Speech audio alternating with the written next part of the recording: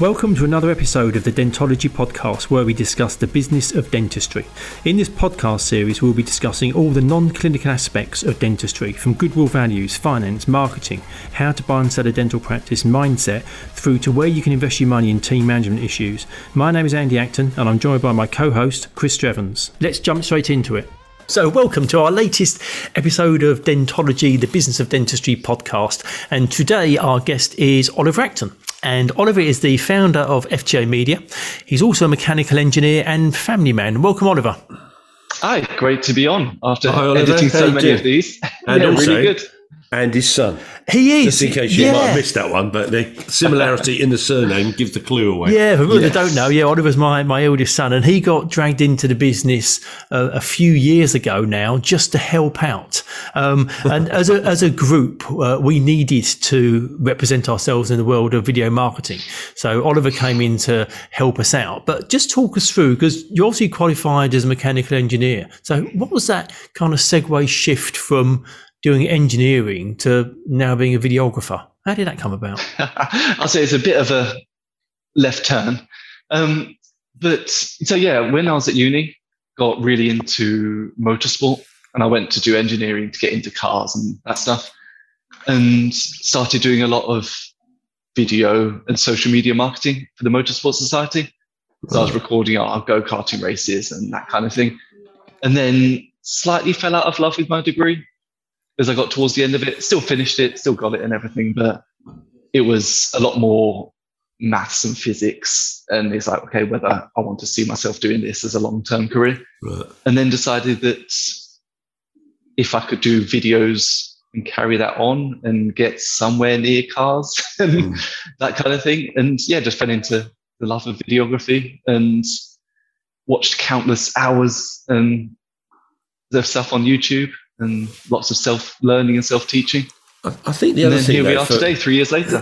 For me, Oliver, is I've known you obviously quite a while, but you've got this, you've got an amazing creativity. But but you've always been creative, with the band and stuff like that.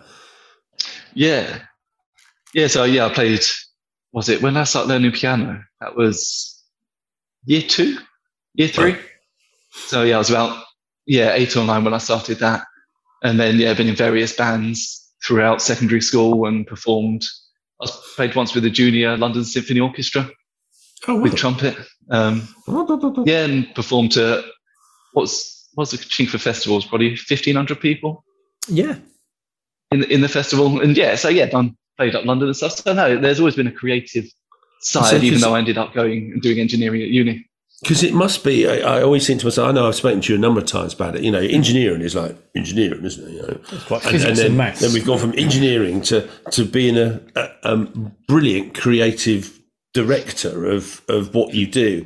And you can't sort of imagine many engineering grads going, well, I'll tell you what, I'll go and do a bit of media. They just don't sit almost as best. I was going to say, you imagine that they're very different parts of the brain. Yeah. You've got the creative part that's whirring away, but then you've also got that logic and principle based stuff. The thing is, I think that's where it does help. So obviously you've got the creative part and making nice videos and all of that stuff, but then it's linking it to how does this actually help the client and turning that into a business and actually analysing the numbers side of it as well. And you're quite right about that. Marry those two together. Because you're right, it's not just creating beautiful videos for us and for you. It's creating beautiful videos, but what's the end game business objective of that video, and where does it add value, and how do you get an ROI on that? Because that's the thing, they're not inherent. Obviously, you can do it cheap, but if you want something high quality and it's going to actually get an ROI for you in your business, they suddenly become not super cheap things. You want to make sure that you're going to get that return. Yeah. So absolutely. Having that idea at the forefront before you even start is a good idea. Yeah. And I mean, for us, we got into video, I think we got started about 7 years ago, but to be honest, we were playing at it. It wasn't anything big. Yeah. And I think we took it seriously about 3 years ago, which would have been when you joined us to help. Is that quite typical? Because I feel now we've hit a tipping point where video is core to how you present yourself on social media. Yeah. Lots of the smart websites now have a headline video, and people want to see and hear the people behind the business. And for me, one of the best ways to do that is video. And is our experience quite typical of what's happened across the different industries you work in, but particularly dentistry? Yeah, so I think a lot of the time it starts off with a slight. There's two ways people usually go about it. One's the free Instagram version. You see them posting a lot of stories, and that starts to work, and that starts to get a bit of traction. And like, okay, should we get something a bit more on brand and professional done? Which is then we step in and start to build their video portfolio and their content marketing. And then you get the other side of people that haven't done that and just not decide one day that they want video, but understand the value of it, but understand that it's not something they could do themselves or don't have the time to do themselves. And that's where, again, we can step in and help out. It's so important, isn't it? Yeah. So I think your guys' experience and our experience, we started on the Instagram just posting side. Well, we started with just a mobile phone and a gimbal. Yep. So yeah, we started on that almost virtually free side, and then have progressed that into what we're doing now. It seems to have become, I don't quite know if relaxed is the right word or it's because we've all become, but I can remember when we did the first videos, it always looked a little bit stuffy and felt a little bit stuffy. Don't you think so? Do you know what I mean? When you look back now, and is it because we've all become more comfortable with it, or is it because the style of shooting that I've seen the stuff you do, that the stuff you produce looks more relaxed? Because I in my head, I was suddenly thinking, we videoed that. Do you remember that seminar we videoed, which was completely had no personality whatsoever within it. It was just like. I mean, before Oliver answers, I'll give my. I think it's a combination. I think we're more relaxed. I think we also see a lot more video, and that makes you more relaxed that we're doing video because you're not alone, and we were quite early on in that. But also, I got to go on a shoot with Oliver a few weeks ago, and so I sort of stood behind the camera. I was watching Oliver working with. We had a guy that was basically being interviewed and creating some content, but standing watching Oliver and watching the person who was being interviewed, the relaxed style from Oliver and the feedback to the person that was being filmed put them at ease. Right. So I think it's a combination of us being more relaxed, but also creating an environment which makes it easy for people to relax. Being more relaxed, is it? Because I just remember, I'd forgotten that we even dabbled in it, but I just remember, I don't think we ever used it because we just felt it was a bit stuffy and not represent. I mean, that's the interesting, not representative of us. Of us. I mean, that's kind of almost like the client side. How do you see it? Well, I think it's an interesting thing for us three because we've grown together as presenters and creative. So in the past 3 years that we've been doing all of this, obviously our techniques have improved and the way that we make the videos improved, but also obviously you guys presenting the ideas that we've come up with. So as a full entity, everything has grown up together. Whereas now when we step into a business, we have the ideas, we have the creative to bring that from day one rather than having this kind of 3-year run up to be where we are now. Yeah. And I think for some clients, from talking to people generally about how they use video and whether they're looking to integrate it into their marketing plan, I think sometimes people feel that it's going to become this massive Hollywood production and it's going to be a bigger thing than it actually needs to be. Yeah. Is that the case? Do people sometimes talk themselves out of doing video because they think it's going to be this huge thing, but actually it can be quite simple, it can be quite cost effective, and it can be something that's quick to deliver? Yes, I think it's essentially you get out of it what you want and what you put into it. So we've had clients where we've done a single day, we've had 4 or 5 different locations, the lights, bells, whistles, everything. And it has turned out a very Hollywood-esque kind of experience for them. Whereas other people are just much more simple, be like, look, this is all we want. We want a much more kind of pared back approach. And obviously that does factor in the budget and things, which is quite nice for them. But so obviously it doesn't have to be this full-on experience. Yeah, you can tailor it for exactly what you need, and it's to the personality of the client. Yeah. So some people don't want to be running around in flash cars and jumping out of airplanes and that kind of thing. Whereas, they might just want a simple, neat, aesthetically I think that video personality of the account, that personality of the person is really important, because you're right, it has to have congruence. Because if you have presented yourself in a particular way over what could be decades to patients and your team and everything else, and then suddenly you produce a piece of video content where you're looking a bit like a maniac, that doesn't sit well. But equally, if you are a very animated person, that should come through on the video as well. Yeah. Well, the thing is, there's no point. Sorry. So I was going to say, Oliver, I presume you've got to sort of be not just the videographer, but you've all, and the set dresser, but you're probably directing people, are you, as well, and saying, just chill out a bit. No, don't do that. Don't wave your hands around. It's a very engaging process. The amount of times we've done. So say we've got 8 videos to do, talking to camera. The amount of times we've gone through all 8 and then redone the first 1 or 2, because people do relax, people chill out. Like the first one, everyone's a bit stuffy and a bit clammy. And the thing is, 99% of the population don't get in front of a camera every day, especially dentists or business people. It's not a natural thing for people to do. So people do relax, and everyone comes out of it saying, that's not as bad as I thought it was going to be.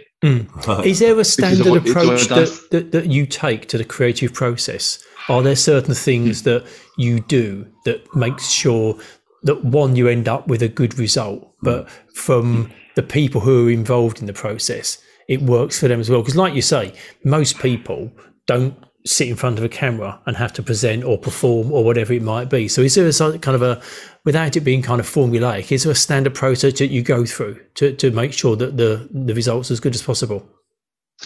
So I think we always start from, what's the video going to be used for? So that changes the entire thinking and process. So say if it's a website headline video, you won't have that much speaking on it. It'll just be like nice shots of the surrounding area of the practice or the business.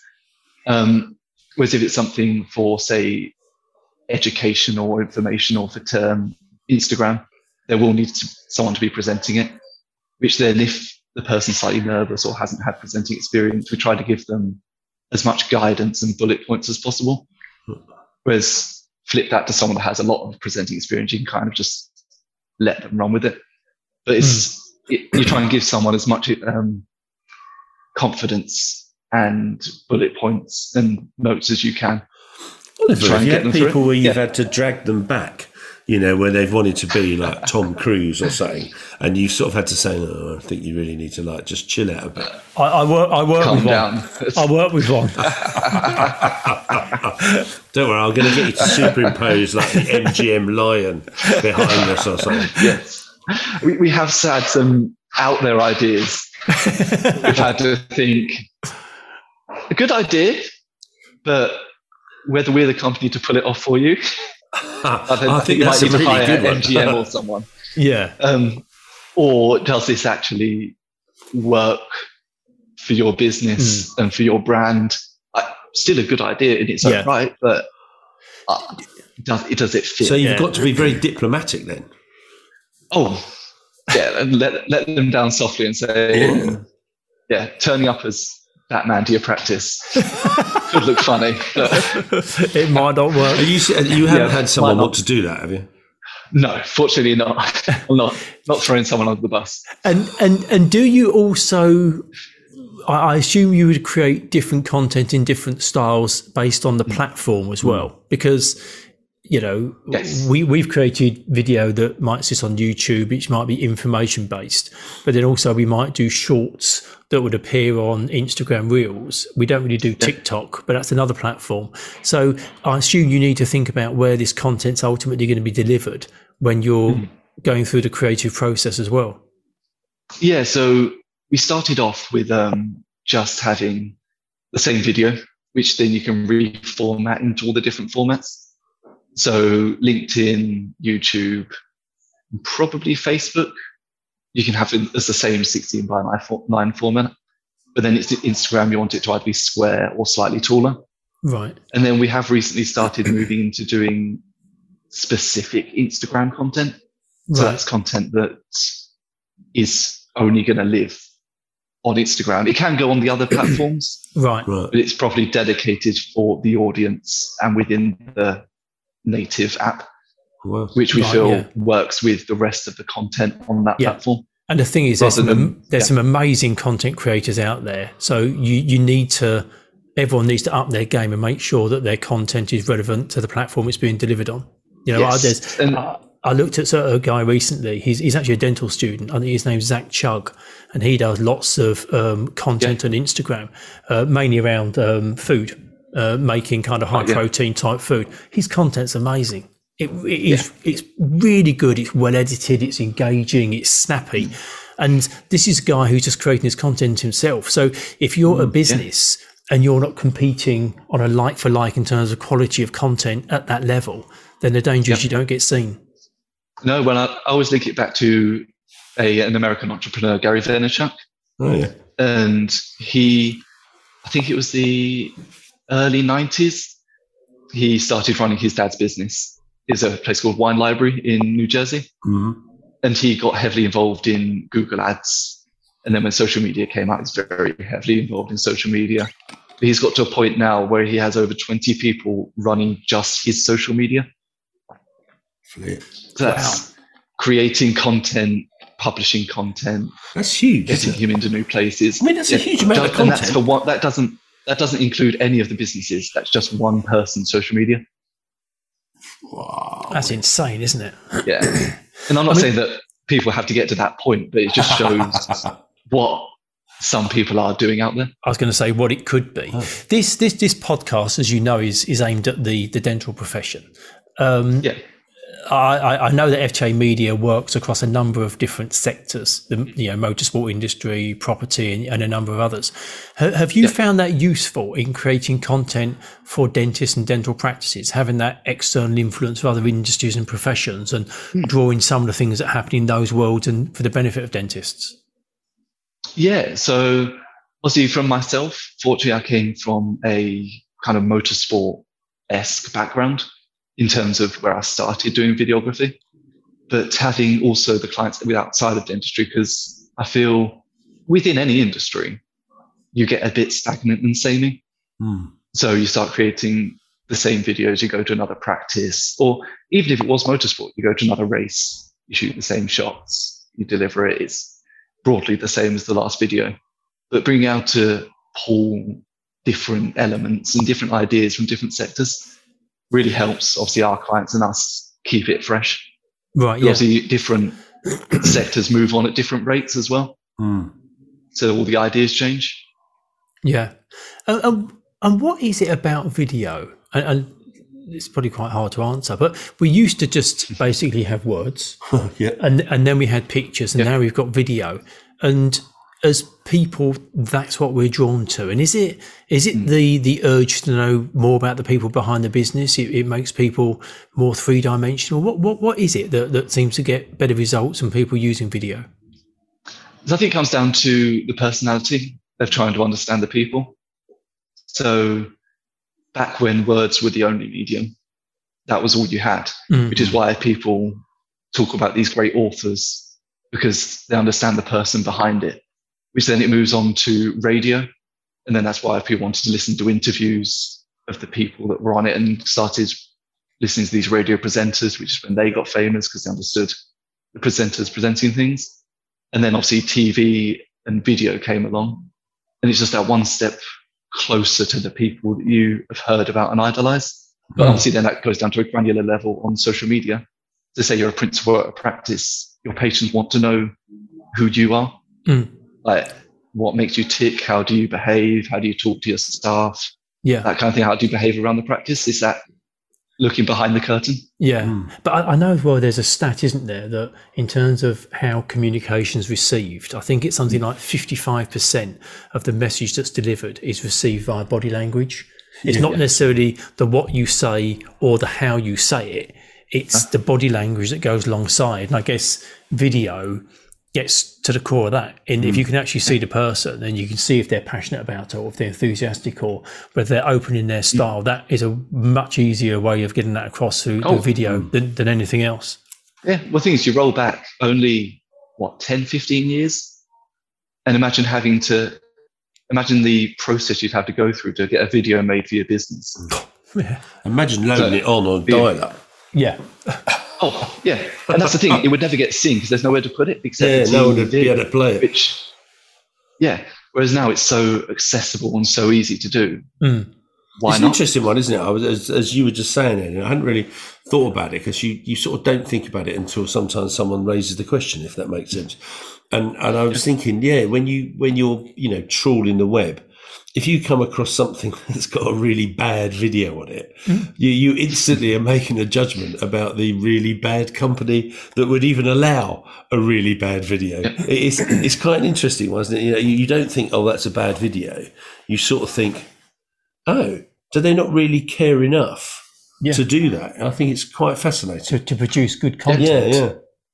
Yeah, but then I think there's definitely a difference between the bad content and just updating content. Yeah. So we say just start on your stories, post an Instagram reel. That's not necessarily, just because it's low quality, it's not bad content. Yeah. Right, yeah. And then as it grows with your business, you will want to update it and get some more further on brand content. Well, I suppose it's what you were saying earlier on. When you started off, you did it with the phone. Yeah. And now you're using some pretty sophisticated camera stuff. Yeah. And, exactly. And in terms of kind of the business of dentistry, are there some numbers for dental practice owners that kind of make them think actually video is good for business? We should be doing this because it's good for us. So are there some numbers that dentists and dental practice owners should be aware of? So I think it increases or should I say decreases your bounce rate on your websites up to 4 times. So that means 4 times as many visitors that visit your website will click off within, I think it's 7 or 8 seconds. Wow. So it kind of captures important for your SEO, isn't it? Yeah. Because if your bounce rate 100% is high, Google then don't serve you up, do they? Yeah. As far as I'm aware, that's simplistically, no, it's true. And then it manages to get a bit of your message across rather than just having a static homepage. You can have it, obviously, my shots of your practice, and to get exactly what you're about across quicker than then having to scroll down and read your About Us page or that kind of thing. Now, I think the interesting one is this year is meant to be over 80 or 85% of all content uploaded is video online. Wow. Jeez. Well, I suppose it's so easy now, isn't it? Do you remember when that first person put a camera in a phone and everyone went like, who wants a camera in a phone? Yeah. Don't be ridiculous. Well, I remember when Instagram came out, it's like, who wants to see photos of people's cat and food? That's all it's for. And now it is what it is, and there's full-on industries built off it. Yeah. That's incredible, isn't it? So going back to that thing about words, pictures and video, if 85% of your feed is going to be video, if you're not doing video, the risk is you just don't get seen. And someone else is. Yeah. And that's the thing, isn't it? If you're not doing it, someone else is going to be doing it at your expense, potentially. Yeah. That's the thing. It's going to be the post above you or the post below you. And everyone's fighting for that real estate in the feed. Yeah. And where if you actually do get in front of someone, you want to make the most of it. And obviously the videos that you create, they're high production value. They kind of have a degree of longevity with them, which you kind of expect because, there's an investment from the client side of things. But everyone's got one of these days. So could people also just be using their smartphone to create content so they can continually be seen on people's feed in different places? Is that should there be a mixture of kind of the professional production quality of a video plus the organic stuff that you're posting regularly? Yeah. Well, I was thinking of it as, say you take someone like Ryan Reynolds. you see him in his Hollywood productions. He's got now his Mint Global phone thing at the moment. You see him in all these high quality bits, which reinforces his high quality brand and what he's about. And you can say like, okay, yeah, movie star. He's got himself put together. Yeah. But then it's stepping it down to him posting about his stories behind the scenes, showing what he's about as a person, and kind of just keeping that usual updated content. But then also then going back to the Hollywood productions and the nicer stuff to further reinforce it. I think it's that whole level of layers. Yeah. Of having that brand and then kind of who's behind it, and then further down is like, okay, how do you operate? And so it needs thinking about. It sounds to me like it needs thinking about, as opposed to just haphazardly creating content, whacking it on a platform, and then going and thinking about your next bit of content. You probably need to do a little bit of thinking about how do we want to be seen. And there's probably a place for some of that, I'd imagine. Oh, yeah. I mean, one of the other things that amazes me, again, Oliver, with you in the office, is that when you're editing, you know, there's a real skill in the edit, isn't there? You know, and if you edit it wrong, it doesn't look right. I can't really explain it. I just think that it's one of those things that unless you've really got the idea or you've got the experience, it's pretty tricky to edit stuff to make it still look good. Yeah. Well, that's where our magic is. It's usually in the edit. So if we film a show, obviously you know roughly what I want it to look like, but you are just running around a show, getting as many shots as you can, with as many things as you can. But having an eye on the edit and how you want that video to turn out means when you get into the editing suite, it's kind of just a matter of putting it all together and already having that vision. And do you typically, I know you work with a whole host of different clients. Are some clients very clued up and specific about what they want the end result to look like, and others are taking a very heavy lead from you in terms of what the end is going to look like? Is there a mixed bag of so? Because I'm sure some are very sharp on how they want to be represented. Yeah, it almost comes threefold. So at one end, you've got a client that knows exactly what they want. Like they're almost directing me on the day, being like, look, we want these shots. We've got these example videos. We want this, that. I've got a script. Like they know frame by frame exactly what they need. Then you've got the middle client who kind of knows what they want, but will take a bit of direction from us, and we can lead them to find the thing that they want and what works for their business. And then you've got the other side, which they know they want video, they don't want it to look good, but they kind of give us free reign just to make them look good and kind of come up with the whole process. Right, yeah. Who would you prefer to work with, given the choice? Probably the middle client. Oh, really? So, yeah, someone that knows kind of what they want. They've got an idea, but need a bit of coaching and a bit of guidance on the way, rather than us having to be completely creative, because obviously that puts a bit of almost trepidation on our side. Because if we get it wrong, we don't meet their expectations, but they just said, have at it. I suppose in those situations, they don't really even know what their expectation is. All they know is it either worked or it didn't work. Yeah. So that is a little bit like putting your hand into a bag and just hoping there isn't a snake in it. Yeah. Whereas you've got clients on the other side where we're just a glorified camera person.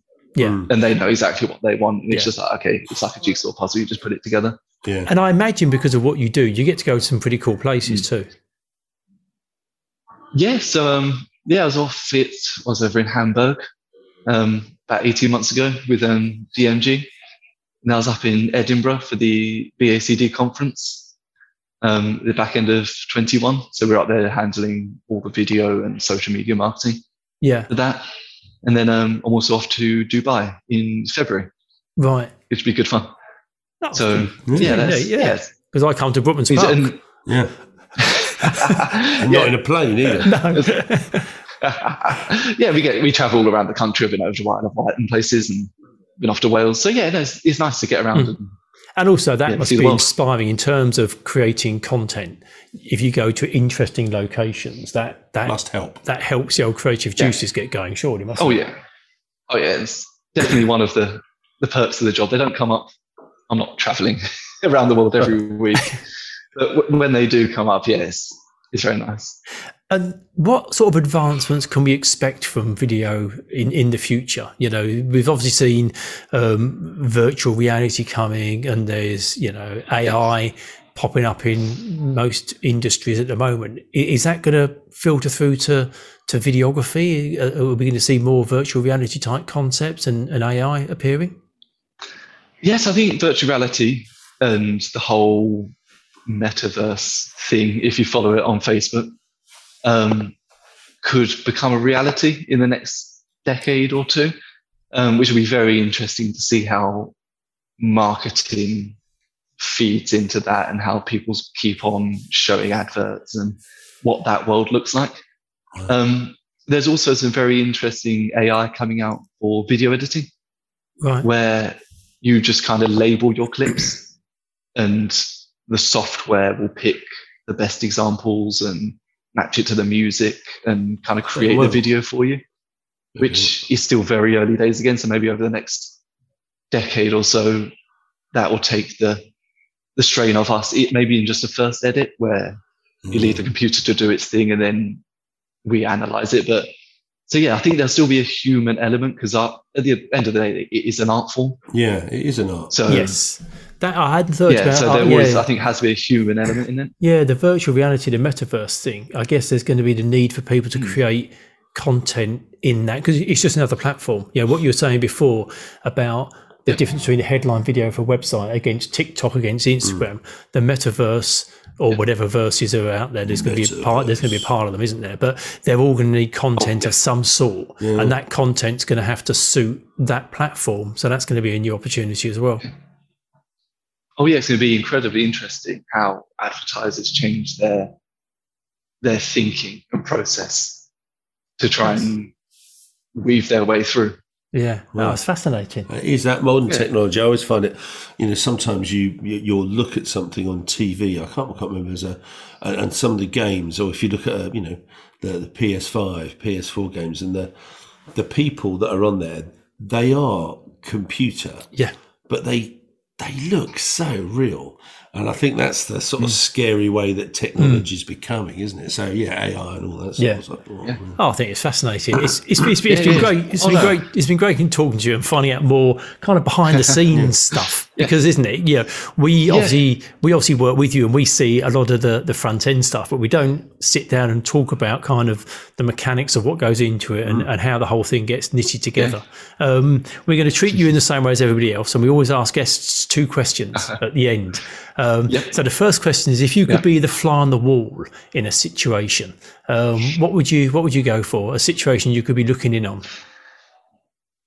So I'd have thought about this one, and probably someone who has exploded. Well, he's already famous, but exploded in the past year or so is Jeff Bezos. Right. But to be a fly on the wall in his garage, right at the beginning when he had, have you seen the photo with like the spray painted Amazon sign? Yeah. Just to get into his mind when Amazon was a 6-figure business before it was a 10-figure business. Yeah. Now, so it's just understanding, did he think about where it could go, or did he have any idea where it was going to end up, or was he just was he as surprised as everybody else? Yeah, or did he have that inner belief that he knew it was going to be, this thing that was going to dominate retailing? Yeah, or did he just think it was going to be a really, really good online bookstore? Yeah. And you dominate that market. What, online? Yeah. No, don't be silly. That's not going to work. Who thought that would work? Yeah. What do you think Netflix started with posting DVDs through people's letterboxes? Yeah. Along with Love Film. That's right, yeah. I remember it well. Yeah. Poor old Blockbuster took a turn in the road, didn't they? Because they didn't believe in all that streaming stuff. Exactly. It's a fad. And then our next one is if you could meet anyone, So either fictional, real person, someone that's no longer with us, someone who's just still around. Who would you like to meet and sit down and have dinner with? So myself, probably not coming as a massive surprise, being a big motorsport fan, would be Toto Wolff, who's the team boss for Mercedes. Yeah. Who is interesting to me because he came from a finance and business background. I think he was an investment banker. Yeah. And did that for 20 odd years, got into F1 and didn't have obviously he was very interested in F1, he liked the racing, but he treated it like a business, not like a racing team or someone that's come up from the ground roots to F1. It's like, okay, how do we treat this as a profitable business, i.e. earning the money and winning races, and build the team up from there. Jake Humphrey does a great podcast called High Performance, and he interviewed Toto Wolff. And the guy's an absolute machine. He's so clinical. Yeah. It's a great listen. But no, he would be a really interesting person to sit. He's a really interesting person to sit down with, I bet. Especially as we come to the climax of the Formula One season with 3 races to go and everything to play for. Oh, it'd be single digit points in it. So, exactly. So very interesting to see what happens there. Him or Christian Horner will be very happy in 3 races' time. One of the two. Yeah, lovely. I'm sure one of them will be a F1 boss. And only one of them married to a Spice Girl, though. Yeah, exactly. Yeah. Very true. That was really good, really interesting. Thank you very much indeed. That was fabulous. Yeah, no, thank you guys. Cheers, Oliver. And like I say, we'll keep looking for your content as it appears all over the place. That's it. And I get to edit my face for the next couple of hours. Exactly. You've got a job to do now. Come back to the office. Yeah. Thanks a lot. Cheers, Oliver. Cool. Thanks. Bye. So there we go. Another episode. Another one. Video is just fascinating, isn't it? Really, I think it's almost one of those ones that we all know it's there, but we don't sort of know it's there. I think we've become so used to it. It's so commonplace. I know what you mean. That unless you really think about it and say, actually, if this is my business, whether it be a dental practice or anything, you really do need it because we've all just got so used to it, but you don't think about it. I think what gets me is still how many businesses aren't engaged with video.